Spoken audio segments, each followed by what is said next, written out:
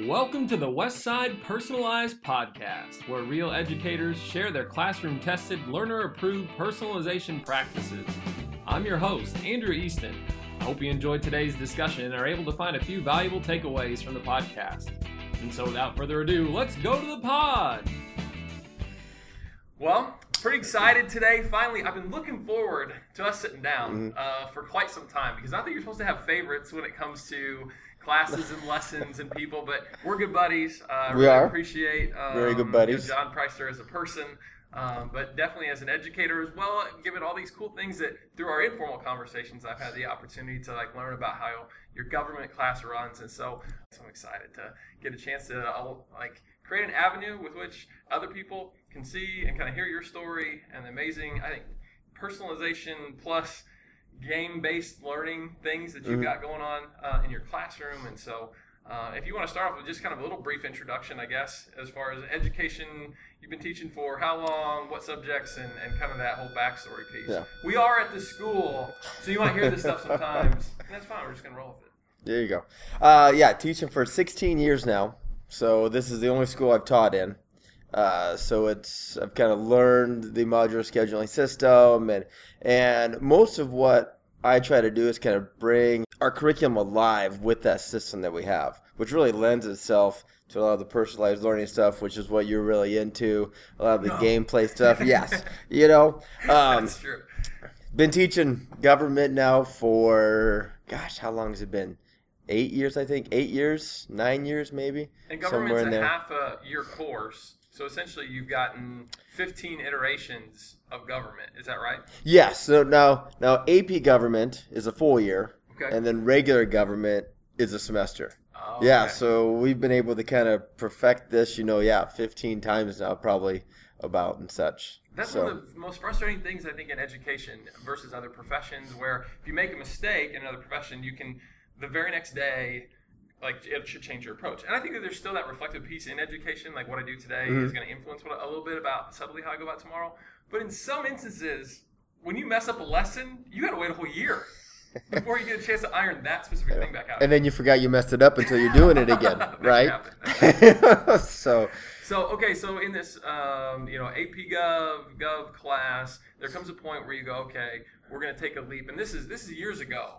Yeah, this was, when I first started, Diana Sherigan was teaching government and AP government, and we were on the team for the first time together. And I remember sitting out in our IMC kind of telling you, wouldn't it be great if we could hold this mock election and have all these different, sections be different states, and they'd all have their own little elections and run for the president and parties and all this stuff.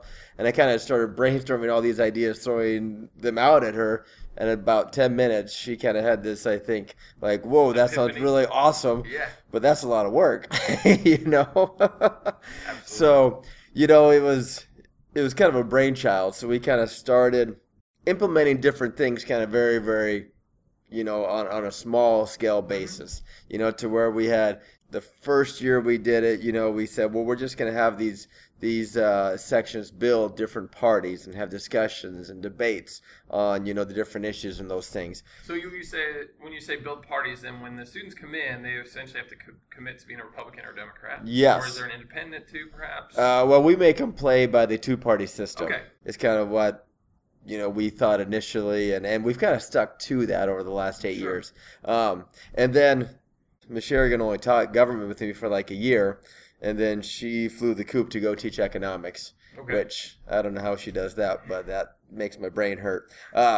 So then the people that I've had on the government team, David Bywater and Amy Stutz and Jim Simons and these teachers, we've just kind of kept growing this curriculum to kind of create this mock election. What we call it is our political campaign project.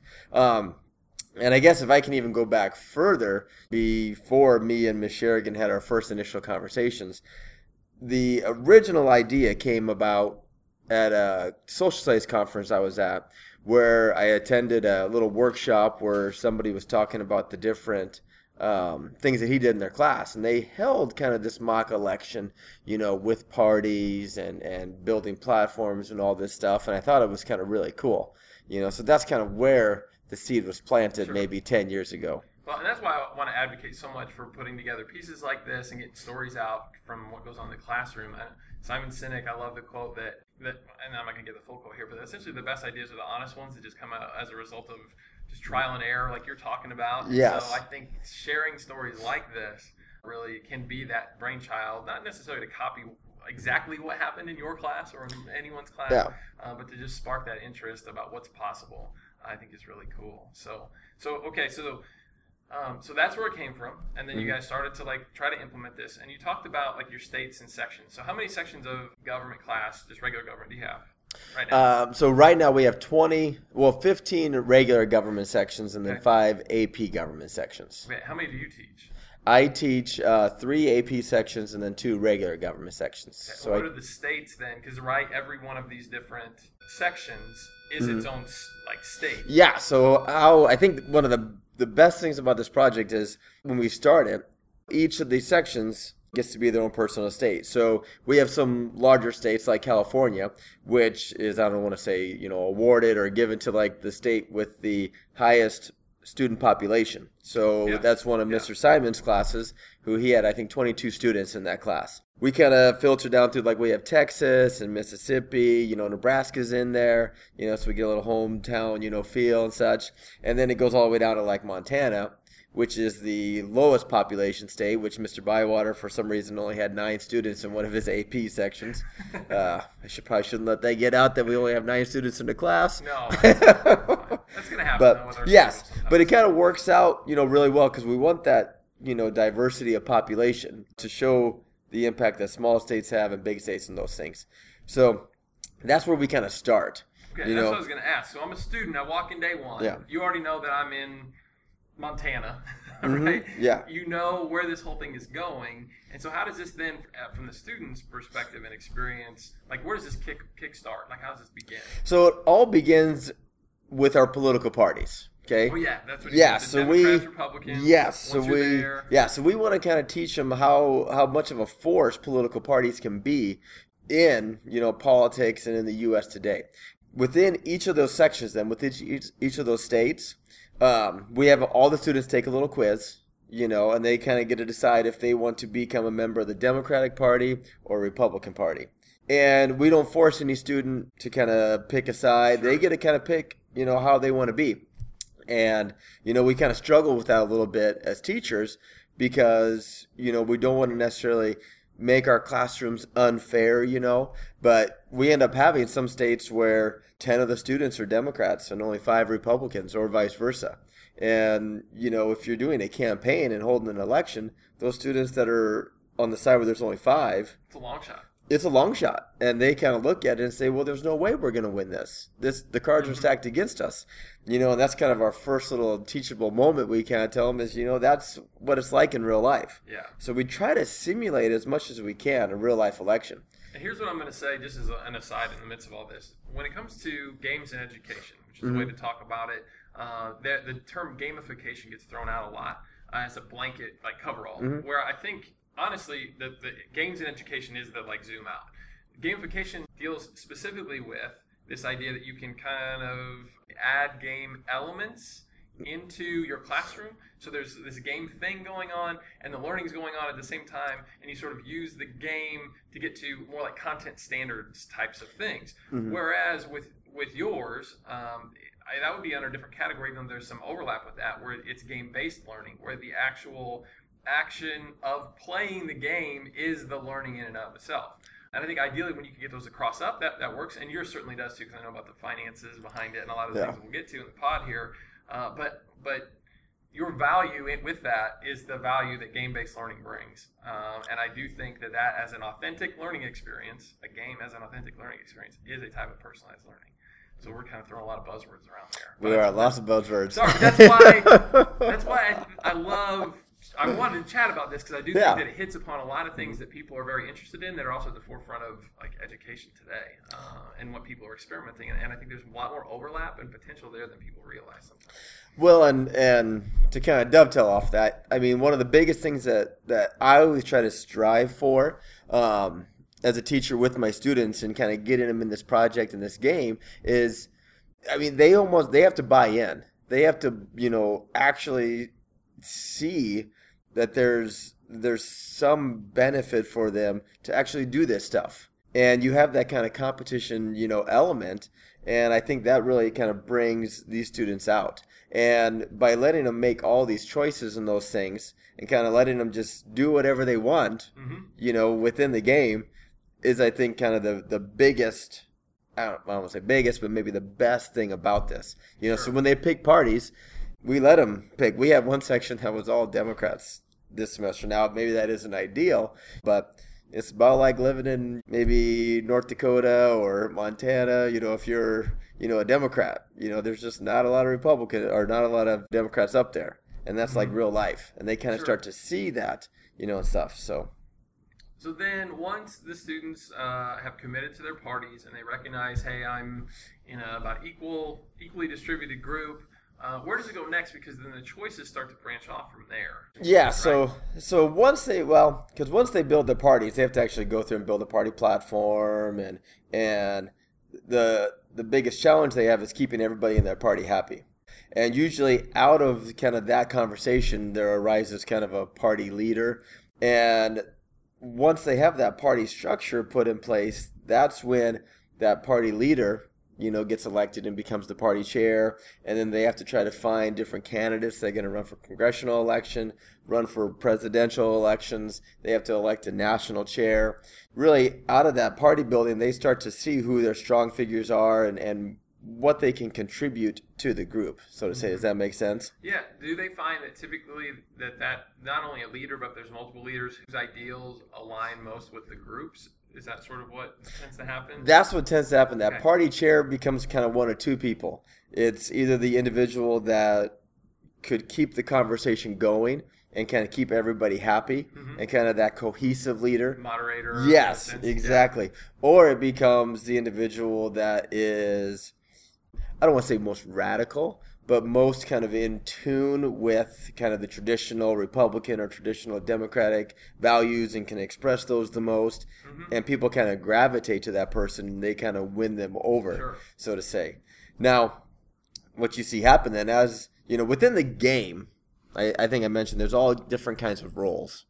So we have presidential candidates, we have congressional candidates, party chairs, we have reporters and those things. So that person that's kind of the moderator for the party chair, they usually stay the party chair. But that person that people kind of gravitate to, that they're like, oh, you should be our party chair, well, oftentimes they kind of see a bigger calling and will want to run for president, shift into the congressional race or something, which is kind of interesting because then they almost have to find another party chair, for their group. So you have all these moving pieces, which to ask the very brief question and then to kind of move on, I guess, I know you have a packet that sort of facilitates a lot of these things. And so there's a lot of conversations, I'm sure, about and handouts collaboratively, right, that they would work on to fill out what their party is kind of about and values and where they all land on different topics. And so it's okay. So they're communicating with themselves about that and having a real good dialogue, I'm sure. Yeah, the amount of technology that we have now, it's amazing, allowing them to communicate back and forth. Like, just for instance, when they start to build their parties, they have to write a party platform. Well, we used to struggle 7-8 years ago with one person having to type it all out on a computer and then making sure it got to everybody or everybody handwriting it out. Now they just open up, a Google Doc and everybody's got the party platform right there. And they're collaborating right on that thing. And they're like, oh, why did you type that in there? We didn't agree to that on abortion. We didn't agree to this on gun control. Right. And then they all have access to that. So then those congressional candidates who are selected or those presidential candidates will also get to see, what their constituents wanted. So they can use that platform, and kind of... Because they might be in other sections. Those presidential candidates. Yeah. So, okay, and this is maybe our turning point. I will do a very quick plug and say this is why technology is part of our personalized learning elements, because I do believe in the way that you said it, and we actually set up our training this way too in our context, is that our resources have changed, and the way in which we are able to leverage technology to personalize the learning experience is unique to this point in time, and that things go on a pendulum often in education. But our contention is that we've sort of swung back, away from probably your over testing. to a different place though, because the technology allows you to facilitate.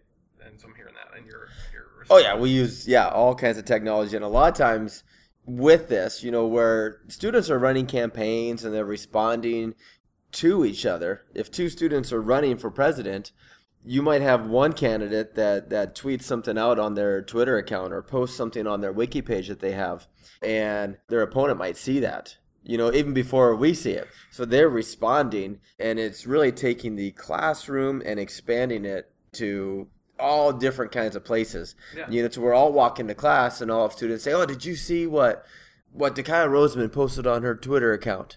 That's ridiculous. I can't believe she would go against, her interest groups like that and those things." And it's amazing to me that these students are kind of so plugged in those things. Or like some of the teachers have kind of responded that we have students at 4 o'clock on a Friday afternoon that are tweeting back and forth and posting things and, having conversations like, it's 4 o'clock on a Friday. Like, when has learning ever happened right now? This is like the most sacred of times. Yes, ever. That's where everybody pieces out. That's really funny.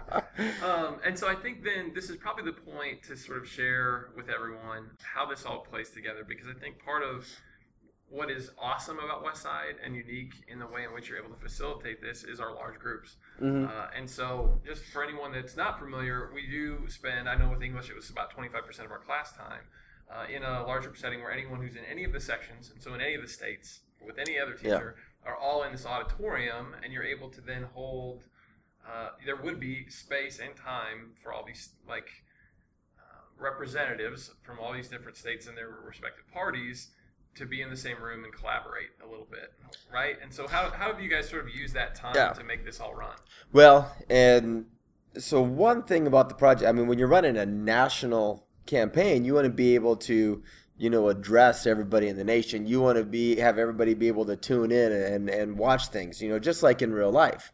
When you watch the presidential campaign, they have debates that everybody's tuned into that can watch. Mm-hmm. They have conventions that everybody watches. And one of the biggest struggles is, okay, how are we going to get students to buy into this? So, what we've done is we've dedicated some of our large group time where all those students, all 300 students will come into the auditorium.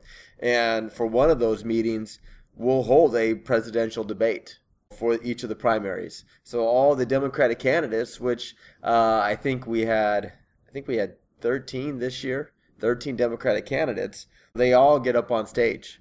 So all those voters can hear them. Mm-hmm. And if you were in kind of a traditional setting, you'd have to kind of figure out, how am I going to get all 20 of these sections to listen to this debate? Yeah. Are you going to broadcast it out on a podcast? Are you going to record it and then post it somewhere? And then you got to kind of struggle with, are they going to watch it? Are they going to be informed voters and those things? But this gives them the opportunity to kind of watch this. We do the same thing when we hold national conventions. So all the Democrats get to go through, and we go through the roll call vote, and they name their candidate, and we have different congressional candidates come up and speak, and then the president gives their candidate gives a speech, and those things. And we have a big balloon drop, and the kids have hats and all this stuff, and it gets kind of crazy a little bit. But having that setting really kind of creates the sense that this is kind of an authentic, experience, versus if these kids were, just in a small group classroom, never really able to engage, with each other. Even for the general election, we have a town hall style debate where any one of the 300 students can ask questions. That's what I was going to ask. In the earlier ones, is that something that you guys as teachers are able to go up? Do you play the roles of the moderator and the person asking questions to sort of keep them accountable to political questions versus, I could see in a high school, not to we kind of try to control it a little bit with the questions. Mm-hmm. The town hall might be different, I understand, because those are just going to happen. I think it's authentic to let there be some randomness to it. But I didn't know to what degree you drive. We have, for the debates, we have pre-planned questions. Okay. We have teachers, but they're outside teachers, so none of the Gov teachers, are doing it. But we bring in other teachers to moderate the debates and those things. The town hall questions that we do, those are actually asked by students, but they're pre-approved. We use a Cover It Live, which is a live blogging during our large groups. where the students can go on and ask questions and make comments and those things during that large group setting. And so if they want to ask a question, they'll put it in Discover Live, and then we'll approve it. It gives and you then, a filter. Yeah, give us a filter. Yeah. But I mean, that's the one thing that I can say when you're doing this stuff is, I would say, and I was just telling my students the other day, like, Preister, don't you ever get nervous? And I tell them, I trust that you guys as students, you might push the envelope a little bit, but you're going to eventually get the job done. Yeah. I mean, we had, an incident in a debate where... I remember you telling me about it. And it's worth bringing up, right? Because if somebody else is going to take this on, you have to understand that it also comes with... And you don't have to get into the nuances of it all, but essentially, when you make a game immersive, which is what you guys are doing. Yes, right? I When mean, you're it sitting is. Here at 4 o'clock on Friday. Or, I'll tell a quick aside. I had a cross-country runner when we went to state that won the Democratic, I think, nomination. Yeah. And we're there the night before in the hotel room, and they're recording his acceptance speech. Like from the hotel, we had the biggest beat of the year the next day. But no, government class, baby. We gotta get I think he even took his suit along. Yeah, that I didn't know. I think I remember you guys in a suit, yeah. But when you create something that is so immersive and authentic, there are times when I'm sure there's going to be conflict between students, or when they're going to kind of push that in a way that I think is one, very real. Yeah. But two is I'm sure puts you in a place where you have to kind of moderate, because you can't quite be as cutting or as like politics can get really brutal. It can, and that's one thing. Like we tell our students, like we want you to have an authentic experience, but at the same time, we want to remember this is a school project. Sure. So there are kind of boundaries, and every year there always becomes kind of a situation. And I think it kind of speaks to how authentic the experience is, because as these students kind of pick different roles, they can do whatever they want. So if you want to run for president, you can run for president. And then as president, you got to form your staff. And you can find people in all different kinds of sections, which we tell them you should have somebody in Mr. Bywater's sections to monitor your activities there with his classes and those things. Maybe not in Montana, but maybe not Montana. Yes, sorry, Montana. You're listening in. But with that, so you have these presidential candidates which are building, these campaign teams of 4 or 5 different people, and sometimes there can be conflict with people not getting things done, school projects go. And one thing we kind of tell them at the beginning, if you choose to work for a candidate and you don't do your work, well, we let those candidates fire their staff, and then they have to go find a different job somewhere.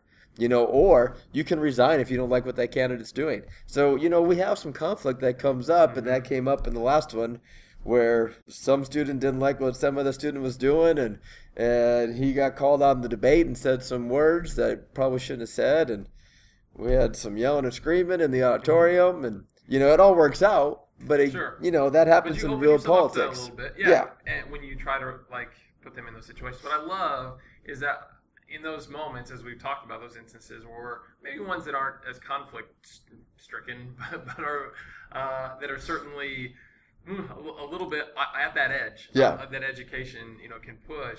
I love that you guys try to capitalize those as teachable moments, and I know that you've referenced actual, this happened in this election or in this debate, and the way that stuff, I'm sure, resonates with students when they are able to frame the things that you're trying to teach them through this thing that they just sort of naturally came about. It's got to make it so real. It's got to make it really just...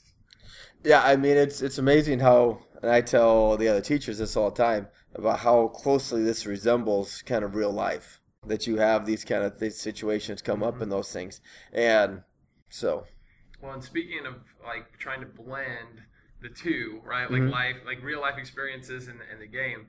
I have appreciated our dialogue this semester because we've from the start you had this idea of making these news videos.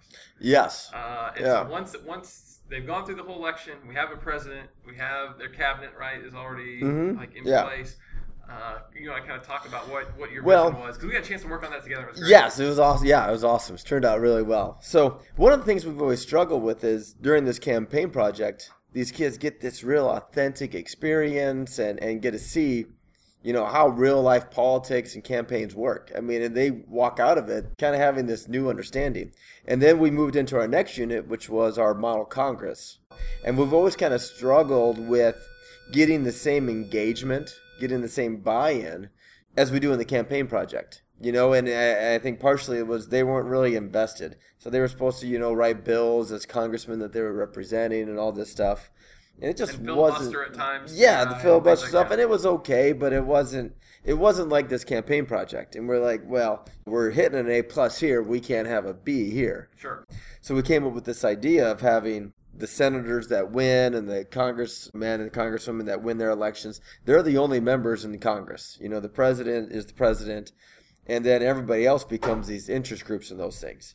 Well, we then kind of said, well, what can we do with this? And that's where one of my colleagues, Amy Stutz, came up with this idea. She says, well, why don't we have kind of real life news events that take place that these congressmen and the president has to address at the moment, which was a great idea, so it really put them in this situation where, I got to react to this and such, much like the campaign project where they were reacting to each other. And we came up and filmed, I think it was 10 different videos and those things. We wrote all these scripts. Yes. We got a chance to sit down. And and it worked out really well because we had, Brandy Peterson come in, who's a communications director for us here in our district. But previously she had worked as a news anchor herself. And so to ask her, invite her in, she just nailed it. Going through the teleprompter and being able to read the news was just really authentic in the way that she, the role she played. And then our theater teacher, Jeremy Stahl, as on the many multiple personalities, which the students have all thoroughly enjoyed. Yes, he had a number of those students, or has a number of those students. He is very charismatic and takes on a lot of different roles and accents and things, and is that kind of on-the-spot reporter to make them, a little bit humorous at times, which I think certainly helps. But so we filmed these 10 videos with scenarios ranging from natural disasters to terrorist attacks to Somali pirates. Yes. And across all of this, how did that go in the implementation then? Because I know that's a new piece specifically this year. So how did you feel it went? I thought it went really, really well. We have, so we would release one of these every kind of 2 or 3 days. And the idea is, you're putting them in this kind of game situation where the president has to respond to, for instance, if North Korea launches, missiles into the Pacific Sea, and the scenario was where they sank some Japanese fishing vessels. So what's the response going to be? Is she going to declare war? Is she going to, hold fast? And are these congressmen, these senators going to demand that she do this? What's her constituents going to think? What are the interest groups that we have going? So they're all supposed to kind of respond to these things. And it was kind of great to kind of see them and see the reactions and those things between these things. And then they had to hold press conferences, the White House did, and she had to, the press secretary had to respond to this stuff, and kind of as an offshoot, what we started to kind of see happen was some of these students, to get into the mindset, they're like, well, you mean we can just kind of make up what happens next, write our own narrative? And I was like, well, yeah.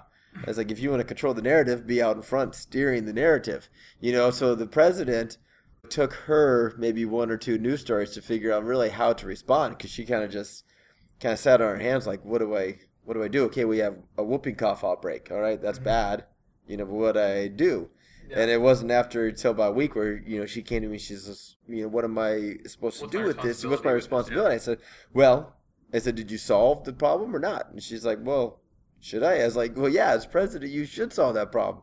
So she's like, I could just make up what I said, yeah, that's part of the game. I said, you respond and then see what everybody else responds to. And it becomes this kind of scaffolding type of thing. So you mean she could respond with, we're going to allocate X number of people from these respective organizations, that we've taken taxpayer dollars to build these additional temporary facilities to try to and we even told her she can go as far as to say we've done this and we've contained the whooping cough outbreak and those things, and and just go with it, just talk it away essentially. Yeah, and see what they could kind of do, and that kind of has evolved now kind of to where the students now, I really got to kind of stay on my game, because we had just in this last week with the North Korea one of the reporters, because we also have reporters, he came to me, after about 24 hours and said the president hasn't done anything. Mm-hmm. She hasn't released a press conference or those things.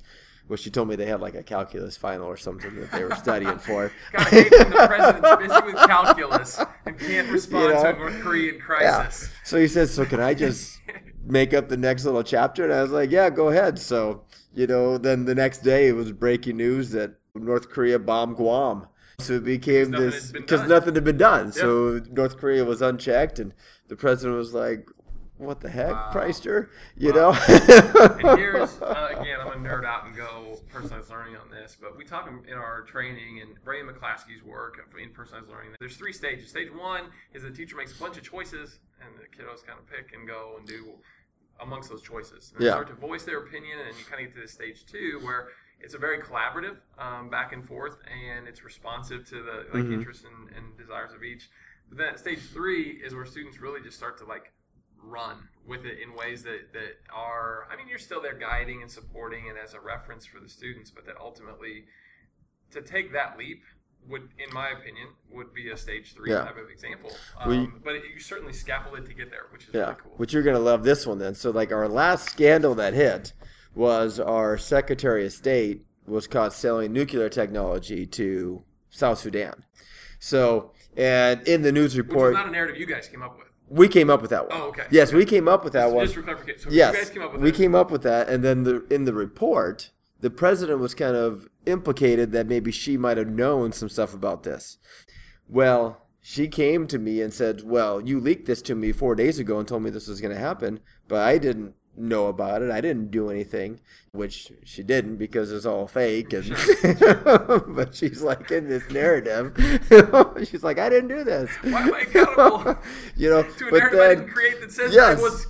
Yes, but then she's like, well, I'm going to push for congressional investigation of this to clear my name. If I'm out in front of this, getting Congress to investigate, certainly I wouldn't be doing that if I was going to be implicated in it. I'd be trying to cover it up and hide it. Yeah. So she says, when can I hold a push to have a congressional investigation? And I said, well, we're taking a test on Wednesday. I don't know if we can do that because that was our large group. And she's like, well, I got to clear my name. And she got the majority leader on board, and they were both pressuring me to hold this congressional investigative hearing. So finally I had to push our test back, which maybe that's why they wanted to do it, to push the test back. I don't know. I don't think it really was. I think she just more cared about her name. Sure. But they went through, and this was actually yesterday, they held this 30-minute investigative hearing where they called up the Secretary of State and called up, who else did they call up? They called up a general, which was one of the other teachers. That was just on the fly. They just said, Mr. Bywater, you're going to be a general, and we're going to call you up. And it ended up being, for some reason, one of our senators was gone that day yesterday, so he got implicated because he's flying off to somewhere because he was involved in the selling of these things, and it just kind of spiraled to where they created this whole narrative, and now we have impeachment charges possibly being filed against the president on Friday, and we'll see how that kind of goes. So, and there's 2 things to kind of bring up here, and maybe to kind of wrap up the pod here, but number 1 is that, because I've seen it happen probably 4 times, and how often am I even in the social studies realm?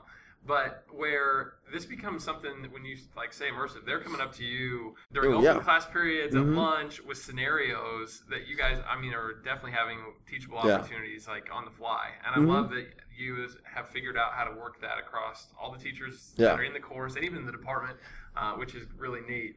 But I think the last piece, maybe if I'm listening to this, that I'm still a little bit curious about is, so if I'm not a candidate, if I'm not somebody, on the, that's part of the cabinet, or, things that are more of those kind of at the forefront of the decision-making process, what are the other roles the other students take on?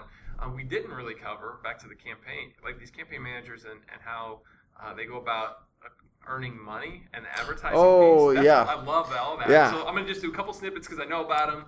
Yeah. So let's talk on that real briefly, I guess. So, one of the biggest things in politics that you want students to learn about campaigns is the influence of money. So we have all of the teachers in the social studies department during the campaign project, they play PACs. So I'm like the Blue Cross Blue Shield PAC. And we give each teacher, $200,000-$300,000 or so. And which you printed up little money. Which printed up little money with my faces on and those things. And these candidates have to go out and raise money. These parties can go out and raise additional funds. And they have to do this because they got to pay for things on their campaign trail. So if they want to run advertisements in our large group setting or in small groups to reach the voters, Okay, and to be, because in that large group, you'll take time out of the instruction or the debate to cut to a video that you guys have queued up, and they can show little advertisements. Yeah, they'll have like little 30-second political advertisements for their candidates and those things. Or I saw too that you took everything off the walls in your classroom, and they were buying advertisement space. Yeah, they're like bulletin boards. Yeah, so they can pay $10,000 for this bulletin board spot, in our classroom. All different kinds of things. We have yard signs, probably 15, 16 different things they can buy. But they have to go out and get this money. Sure. And then we also have an FEC, which is basically teachers and those things, where they have to actually record and report, this money and their spending. So they have to kind of, the campaign manager or somebody on their staff has to keep track of this stuff. Okay. And if they get too much money from somebody, then it's a campaign violation. Or we had an instance where during the campaign, on election day, one of our candidates posted a sign right outside of the voting booth, which we have like real voting booths and everything. And, and they put it right outside the polling place where you have to be, I think it's, 100 yards away from any polling place. And they had it within, 2 feet. So they got issued a campaign violation, those things. And we had to remove their sign of those. And they're like, what? So... yeah. So there's that role, and then I also love and you've talked about them a little bit, like the reporter media role. And so can you kind of talk about that and how the wiki page that you guys have developed facilitates a lot of that, but then maybe it's also bled onto Twitter also, I know. Yeah. So the whole kind of driving force behind this is behind politics really and government and in the AP world, they refer to it as linkage institutions, and one of those is the media. And that's, the media does a lot to link the voters or the constituents with these government officials or with these candidates or the parties. So we have developed our own it's called the Warrior News Network, where we actually have a wiki page. And we assign probably 20 to 30 different students as their job for the campaign project is to be a reporter. And they go out and actually find stuff on candidates, and it can be good. It can be a little scandalous within reason. It can be something as simple as that they received a $5,000 donation from Blue Cross Blue Shield. It can be something along the lines of a little bit scandalous to where so-and-so took money from a pro-life group and then went back and lied to a pro-choice group to get money as well, which has happened. So, and those reporters are supposed to post these stories kind of throughout the campaign project, and it forces these candidates to kind of respond to them. They can do interviews and those things, and they're really kind of a driving force behind this because they're the ones keeping everyone kind of informed on the national stage about the different presidential candidates, about what's going on. Those congressional races is a little bit different because that's contained to like your little small classroom group. Yeah. So they pretty much see what's going on there. But if you don't have a presidential candidate in your class. Yeah, to what degree are you really exposed to the conversation? Exactly. So they have this website that they can all go to and read the news and those things. And I'm not going to lie to myself. I don't think all students, go there on a daily basis and check it. It is kind of a school project. But I think at some point, all 100% of the students have at some point gone on there and looked and found a story, or something.